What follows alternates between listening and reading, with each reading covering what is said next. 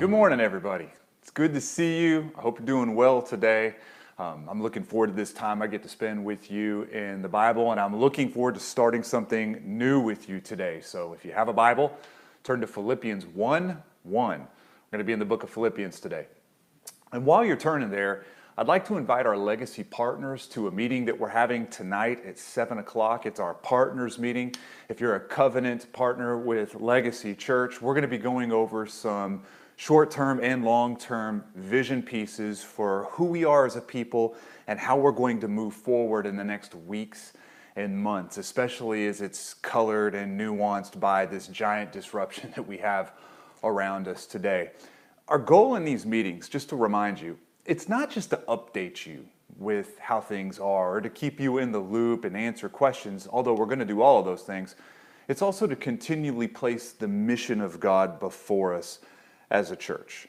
The mission of God hasn't stopped because social distancing has begun. It's actually been enriched. Our mission is before us still.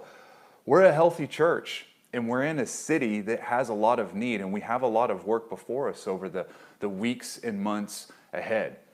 Also, I understand that we're entering into a season with a lot of confusion. It's becoming difficult for people to know what is open and what is closed, how many people can go in, why, what that looks like, what are the precautions you're supposed to have. And that's no different for church. A lot of people are wondering what church is going to look like as far as a gathering. Now, you and I both know, because we beat the drum all the time, that we are the church. We have a church gathering, though, on Sunday mornings. But what does that look like moving forward? So we're going to talk about all of that tonight. So if you are, like I said, a covenant partner, you're going to find the invite for this meeting in your inbox. There is not going to be a link on the website. If you are a part of Legacy, you come to Legacy, you did not get that invite, we just invite you to let us know, contact us so we can get you that invite link, because we'd like to see you there. We'd like to have you be a part of that meeting. You know, just moving into what we want to do today, I want these video moments, whatever we call these things, to be helpful for you. And I think the best way I can serve you is just to continue to walk through the Bible with you in such a way that you see Jesus clearly, more compelling, and that you enjoy him more. Whether we do this by video or by blog post or social media or in person or by Zoom, my hope, our leadership's hope, is that you always understand that your deepest joy and satisfaction is going to be found where God is most glorified in your life, and then vice versa, where God is most glorified around you and in you is going to be where you find yourself to have the most joy. You see, God's glory, his radiant glory, and your deepest joy, those aren't free-floating from each other and detached. They're actually linked and they move together, okay? So where God is most glorified, you will find the most satisfaction, which is why we're going to go through this book of Philippians. I think it's going to do a good job to help kind of pound that in and help us see it in a new, fresh way. We're not going to go through a new book because our disruption is behind us now and everything is going to go back to normal. We're going to go through this because your entire Bible is designed for times of war and times of peace, for times of pandemic and for times of community. Again, it's for normal times and not so normal times. Our Bible, it speaks to a range of issues, tragedies, crises, to all people at all times in all nations. I mean, I think it's important to be reminded that as we refresh our apps all the time to get the most relevant data possible, that the most relevant and the most helpful content we actually have access to is our Bible. Even in a world like what we live in today. I mean, when Paul wrote this letter of Philippians, no one knew what a stock market was or an antibody test. They didn't know that yet. Paul wrote this letter to a small church in Europe. It's old, it was written a long time ago, and still, even though 2,000 years later we are going through it, it will change our life. This has the potential to change your life today, this very day. Even though we live in a fresh world, a different world with 5G on our phone and curbside pickup at pretty much any restaurant you want to go to, This Bible that we are moving through has deep value. It speaks sound wisdom to you and to me for all situations, for all circumstances. This Bible is true. The gospel is beautiful. It will help us today. But this specific book, we chose this specific book because I think the next few months are going to challenge us in some key areas. And what's beautiful about Philippians is it was written by an afflicted man who was quarantined away from a treasured people that he loved who were also afflicted. You see, Paul was sheltered in place when he wrote this. He was in kind of a house prison in Rome, and he was unfairly held there. It was an unjust thing for sure. But what we're going to see in this book, and what's important for you and I to remember, is that he wasn't whining about that time. He's not blame shifting. He's not throwing a tantrum. He's not even looking for your pity and for my pity. He is full of joy in this book. When he wrote this, he was also social distanced from all of those that he loved, disconnected. I mean, they were hundreds of miles away, this church in Philippi, and there was no phone, there was no Zoom meetings, hundreds of miles away. I mean, by the time news would get to him for how this loved church was doing, it was already a month old. And not only did he feel alone and hunkered down in this house, I mean, people were abandoning him left and right. People that said that they would be with him to the very end were not with him till the very end. In fact, there were people outside of this house prison that were preaching the gospel just to hurt Paul. They were slandering Paul. They hated Paul. And I think probably just as hurtful, people were just ignoring Paul. So he's alone.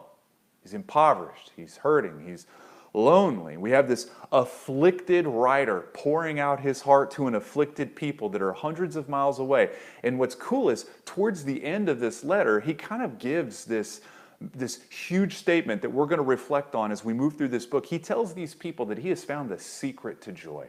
He has found the secret to living a satisfied, content life, not just in certain circumstances, but in all circumstances. That's something I need to hear.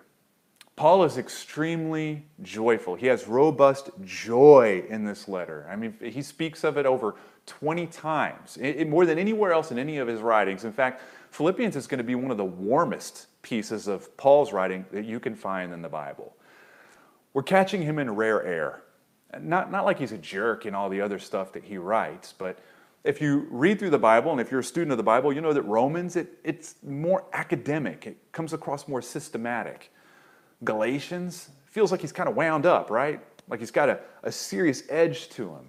When we see him speaking to Timothy and Titus, he's got more of a mentor's posture, more of a father speaking to sons.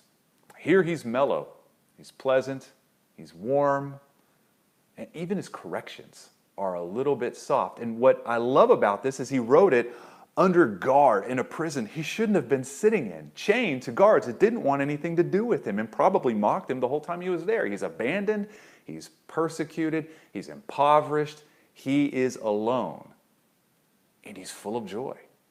And I want to sit at his feet and hear him tell me and you about the gospel story and how it has set him free from the circumstances of this world. We have a lot to learn from this letter. Because we all, I mean, if we're honest, we all want joy, not just in some circumstances, but in all circumstances. And if we're also honest, I don't think any of us feel like we're all full in the joy department, that we're totally satisfied. I don't think any of us can say that. We all want to be content. You know, as I was putting this together, I had a flashback to middle school. This dumb time where I learned how to siphon gas out of a car with all of my moron friends. Because back then, that was the only way we could keep our four-wheeler running throughout the neighborhood, right? I mean, we were middle schoolers. We didn't have jobs. But we had neighbors, and they had cars, and we just felt like gas was for free, like we were entitled to all of their gas.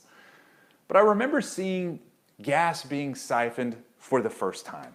I remember seeing a friend put his mouth on a garden hose and suck until gas came out, and then it just magically kept coming. It mystified me, and I had to learn how to do this because it looked cool, it kept the four-wheeler running, and all my moron friends knew how to do it.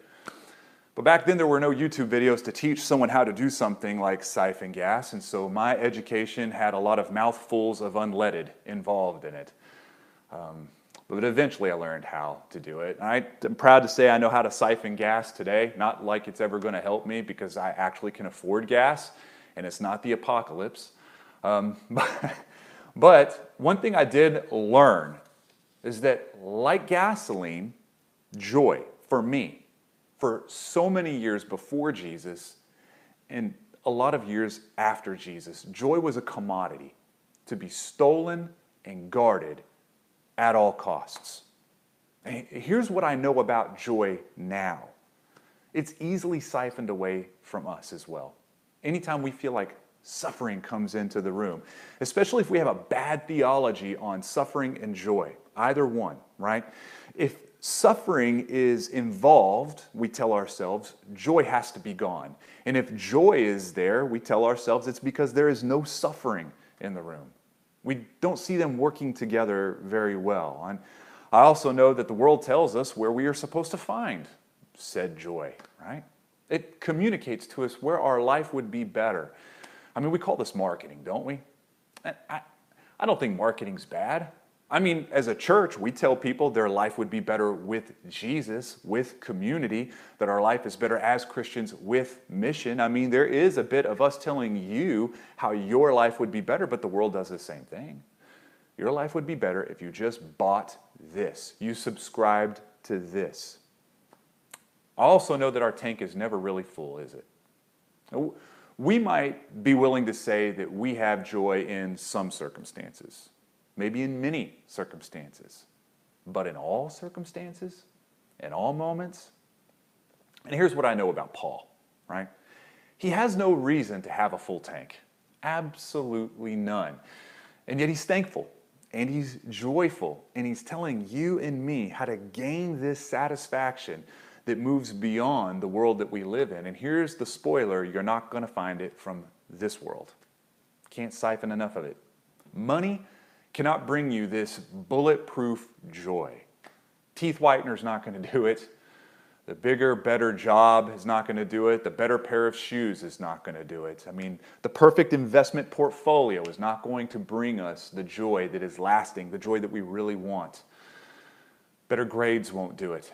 A better spouse won't do it. Better abs won't do it. The better app won't do it. Better friends won't do it. A better church won't do it.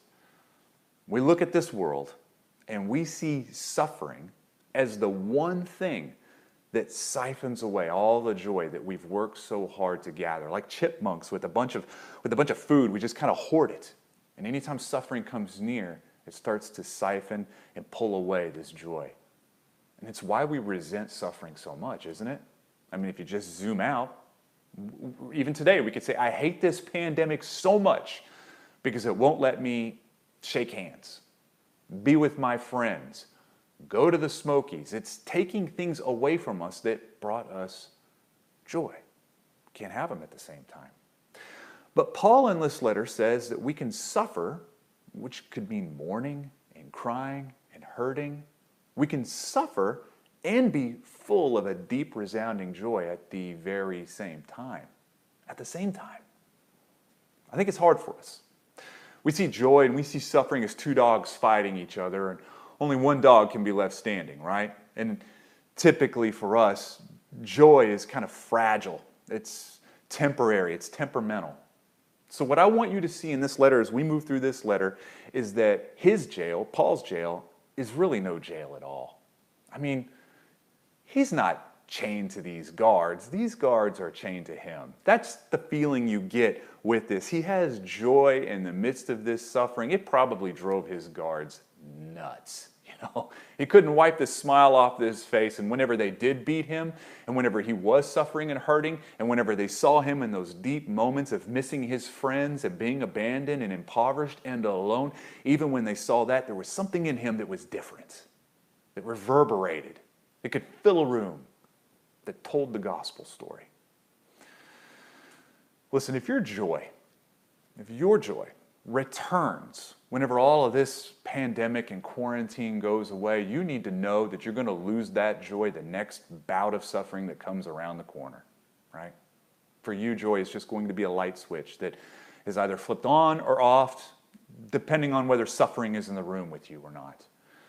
If you cannot hold suffering in one hand and joy in the other, a content life in the other at the same time, you're always going to be suffering joy from various places in the world. And what you're going to end up with is mouthfuls of disappointment. Nothing can bring you this bulletproof joy, this pandemic-proof, prison-proof joy, other than Christ, other than Jesus, alive in us, the glory of God. Friends, I got to tell you, I'm not there. I'm not here. I'm not speaking to you from a place of experience as much as I am speaking from a place of conviction. I wake up with the same dark clouds over my head that you do. It's a process for me to land well. I have to remind myself. I have to encourage myself. I have to find joy every day. And I don't think that's wrong for us. I don't even think Paul was Mr. Automatic, like his feet hit the ground in the morning and rainbows came out of his eyes and the birds were whistling and so was he.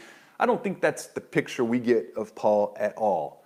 I think we get a different picture. We see him speaking candidly when he speaks to the Corinthian church about how he begs God to take a thorn away from him. In fact, it says it this. Stay where you're at in Philippians, but in 2 Corinthians, he says, 3 times I pleaded with the Lord about this, that it should leave me. But he said to me, my grace is sufficient for you, for my power is made perfect in weakness. Therefore, I will boast all the more gladly of my weaknesses, so that the power of Christ may rest upon me. For the sake of Christ, then, I am content with weaknesses, insults, hardships, persecutions, and calamities. For when I am weak, then I am strong. There it is. We have Paul holding what we could call suffering in one hand and a content life in the other at the very same time. He eventually got there, but it was a process, right? Now, when our world is shaken and the mountains slide into the sea and everything we know has been turned upside down, we can find a satisfied life, a content life in Jesus. Like Paul, hear me, we could be in prisons and not be prisoners. And there's a difference. There's a difference. So let's look at Philippians 1. We're only going to go just a few verses in. We're not going to cover a lot of material today, but look in Philippians 1, verse 1, and we're going to go maybe 10 or 11. It starts this way. This is going to be the word of the Lord for us today. Very helpful. Paul and Timothy, servants of Christ Jesus, to all the saints in Christ Jesus who are at Philippi with the overseers and deacons, grace to you and peace from God our Father and the Lord Jesus Christ. I thank my God in all my remembrance of you, always in every prayer of mine, for you all, making my prayer with joy, because of your partnership in the gospel, from the first day until now. And I am sure of this, that he who began a good work in you will bring it to completion at the day of Jesus Christ. It is right for me to feel this way about you all, because I hold you in my heart, for you are all partakers with me of grace, both in my imprisonment and in the defense and confirmation of the gospel. For God is my witness, how I yearn for you all with the affection of Christ Jesus. And it is my prayer that your love may abound more and more with knowledge and all discernment, so that you may approve what is excellent, and so be pure and blameless for the day of Christ, filled with the fruit of righteousness that comes through Jesus Christ to the glory and praise of God. Listen, there's a lot to go over there, and we're not going to get to hit it all. But what I want to remind you of is that you were hearing one side of a phone call. Anytime you read a letter written in the New Testament, we call them epistles, whether Peter wrote it or Paul wrote it, 1st and 2nd Corinthians, 1st and 2nd Thessalonians, Romans, Ephesians, Galatians, Colossians, all of these are letters written, but something provoked that letter. So it's like when you walk into a room and someone's on the phone and you act like you're not listening, but you're listening, right? And you can kind of put the pieces together of what's going on the phone call by hearing one side of the story, but you don't have the whole content. And context does matter in something like this. It's just good for you and me to know that about a decade earlier, Paul, a younger Paul, went into this city with kind of his A-team of church planters to plant a church. Luke was with him, Silas was with him, and Timothy was with him. And now what's fascinating about this particular church plant is you can actually read about how it started and how it grew in Acts chapter 16. So we're not going to go through it today. We'll probably jump in and out of it over the next several weeks. But I challenge you to go and read Acts 16 and then just see how this church started. You see, Luke wrote the book of Acts, and he was on the church planting team. So while they're running recon on this city and starting a new church, we get an eyewitness to the whole thing, and that's basically what we see in Acts 16. They walked in, we'll see. They went to this river in Philippi that somehow had a reputation for Jews gathering there. There weren't quite enough Jews to warrant a synagogue, and there they found a wealthy woman who was a business owner. She dealt in clothing, and she was really good at it. Her name was Lydia. And they told Lydia the gospel. And the Bible is very beautiful in how it says that the Lord opened the eyes of her heart, and she believed the gospel. Convert number one. Probably the first salvation in Europe, what we call Europe whenever you think about it.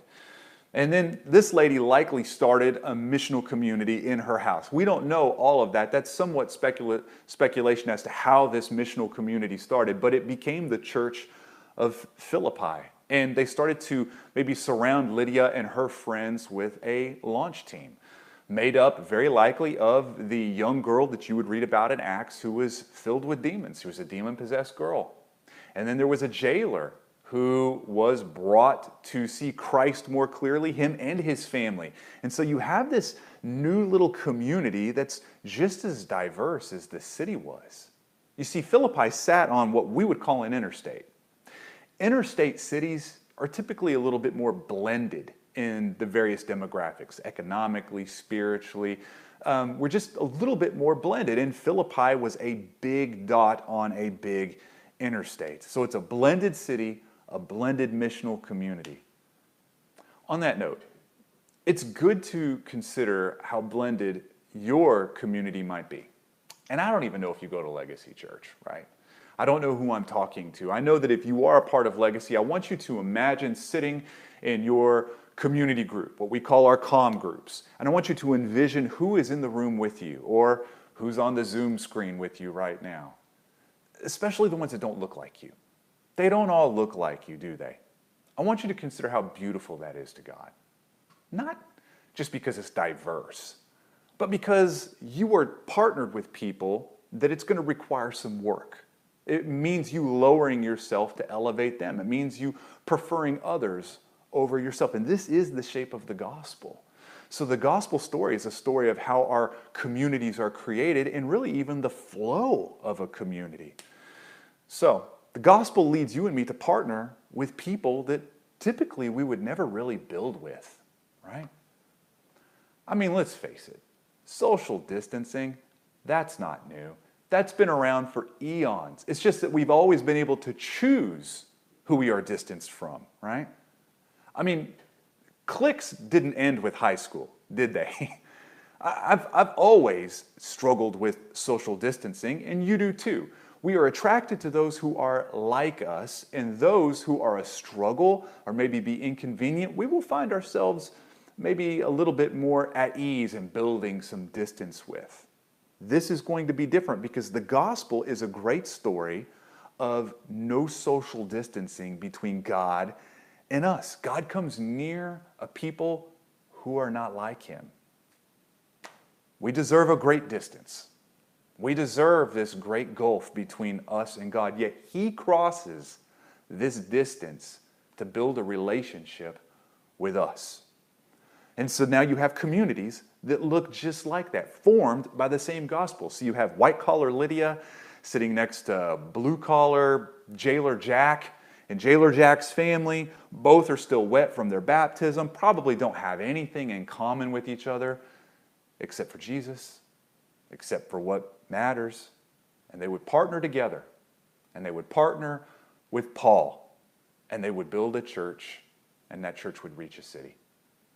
And over 10 years, by the time Paul writes this church had grown in this reputation, I guess. They were known and celebrated for their ability to give financially to other churches that were in big need, right? And Paul loved this church. He had a great affection for this church, and this church had a great affection for him as well. The more you read it, you will see that. They heard, for instance, that Paul was sitting in this house prison, and they wanted to be with Paul. But they didn't have any money to send, so they did something better than send money. They sent themselves. They choose one person among them, Epaphroditus, and they tell him to go, carry the essence of who we are as a people with you, and be with Paul. Serve Paul. Encourage Paul. And so he goes, right? Problem with this plan. I guess Epaphroditus doesn't travel very well. He got sick on the way, deathly ill, and he ended up being not so helpful after all. In fact, he became a little bit of a burden, and we'll read about that as well. I think it's kind of like, whenever you try to help somebody and you end up being less of a help, you end up being almost a burden. I catch that sometimes. I'm not the most handy person, so sometimes I want to help people, and I can kind of see it on their face. I'm becoming a burden until I push them to the place of saying, look, Luke, just put the hammer down. You could talk to me. You could just come here and just be with me. I just want you to be with me, right? I'm not saying that's exactly what's going on, but we do know that there was a burden. Epaphroditus was being a burden. Now, we do know that he felt bad that the church in Philippi found out he was sick. They were burdened for him. So he was burdened because they were burdened for him. And then Paul was burdened because now he has someone he has to take care of, and he is fearful for this guy's life. And so now Paul is burdened. So Epaphroditus is burdened because, everybody's burdened. So what Paul does is he ships him right on back to Philippi, but he sends him with a thank you note. It's the book of Philippians. That's what we have. He's thanking, joyfully thanking God and thanking them for their love. And even in the verses that we're looking at today, Paul expresses joy and thankfulness to God, not really to them, but to God, for two main things: for growth, and gospel partnership. Those are the two things that kind of jump off the page if you read it.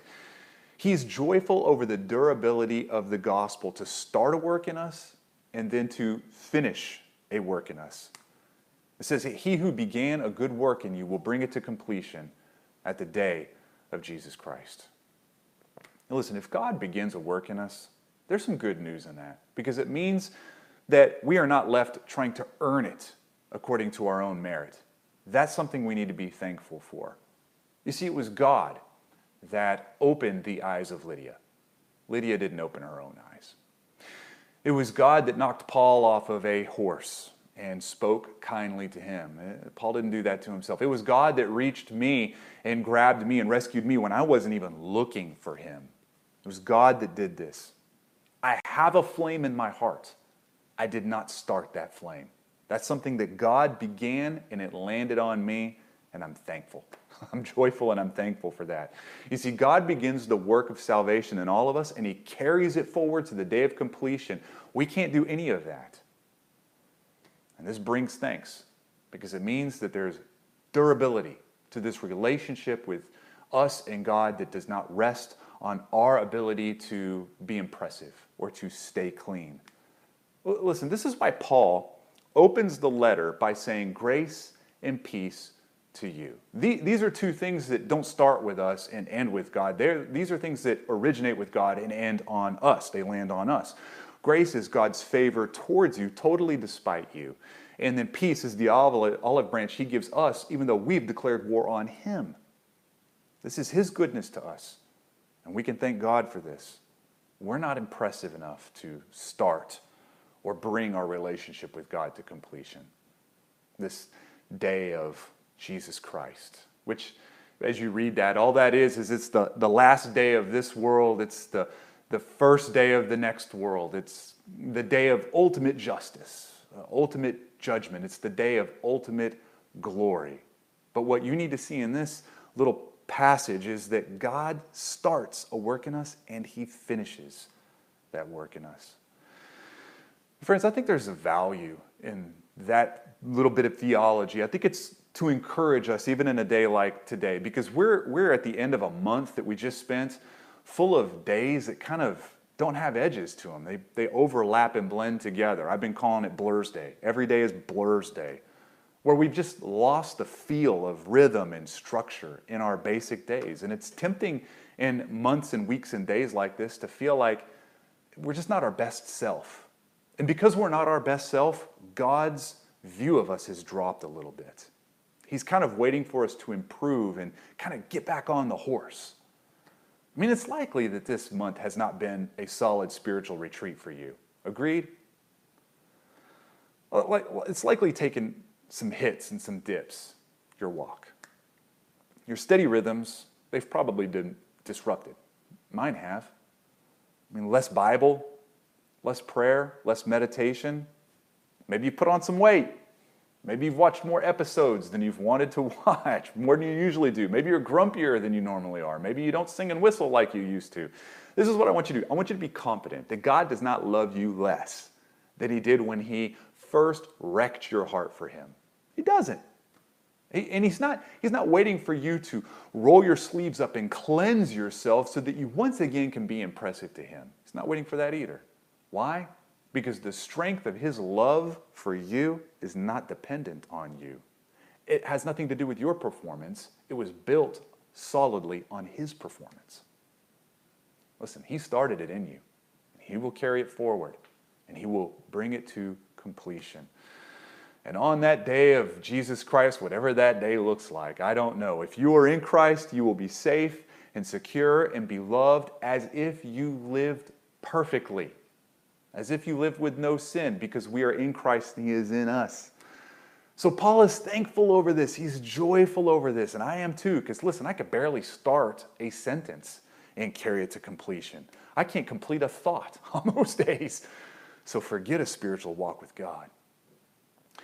And Paul also zeroes in on something that I think is very timely for you and me today, and that's gospel partnership. Right? We have Lydia and Jailer Jack and the rest of this church, and they are partakers and partners in the same gospel mission with Paul. They're sharing. They're sharing sufferings. They're sharing hits and wins. They're partnered. I mean, can we agree it's lousy to be alone? Can we agree that there is no power at all in being alone? I'm a functional introvert, right? And this whole lockdown, it ran its course for me pretty quick. I mean, originally, I thought social distancing, I mean, I kind of already do that a lot of days, right? Doesn't sound so bad.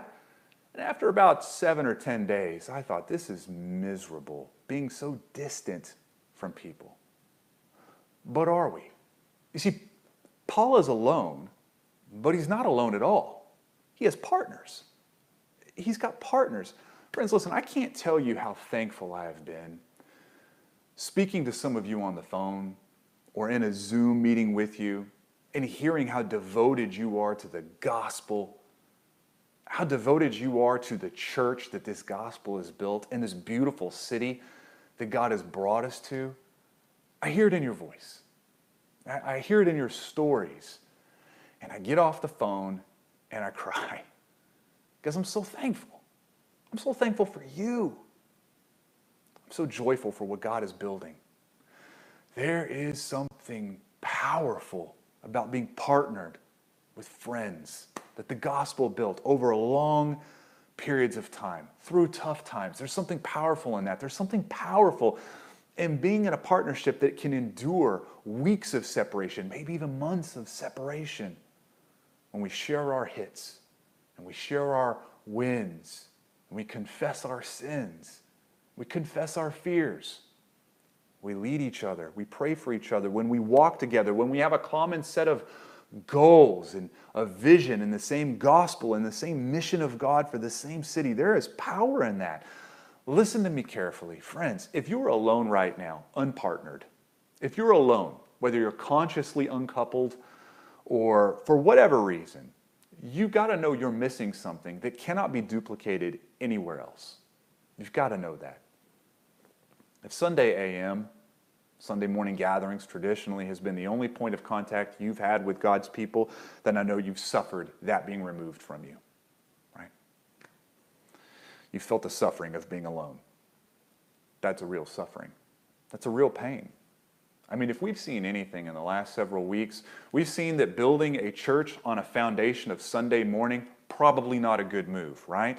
It's definitely not pandemic proof. Let me tell you, a lot of churches aren't coming out of this. My prayer is that no church goes back to normal. Not ours either.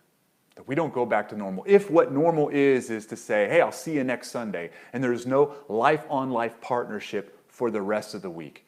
Not interested. Not interested in that one bit. You see, gospel partnership brings great glory to God, and the world sees it. The world sees this partnership. And what it sees is the shape of the gospel. How we sacrifice for each other, right? How we defer to each other. How we cross a gap and do life on life with people that don't look like us.